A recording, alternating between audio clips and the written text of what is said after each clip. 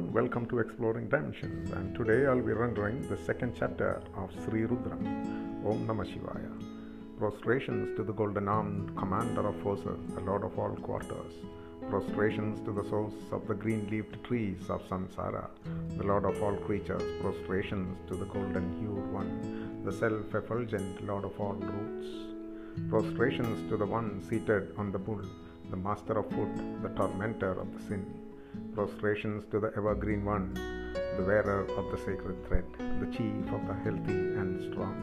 Prostrations to the Lord of universe, the shield against the phenomenal world.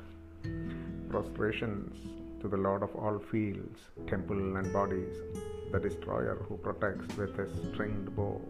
Prostrations to the charioteer, the indestructible one, the Lord of forest. Prostrations to the crimson one, the Lord of trees, who, existing in all, protects. Prostrations to the merchant, the master of mantras, the master of forests. Prostrations to the creator of the earth and Lord of medicines, who is ever present in his devotees. Prostrations to the Lord of infantry, the thundering one who makes the enemies shriek. Prostrations to the omnipresent one who protects saintly devotees by rushing to their help. Thank you everyone, and meet again on the third episode of Sri Rudram. Om Namah Shivaya.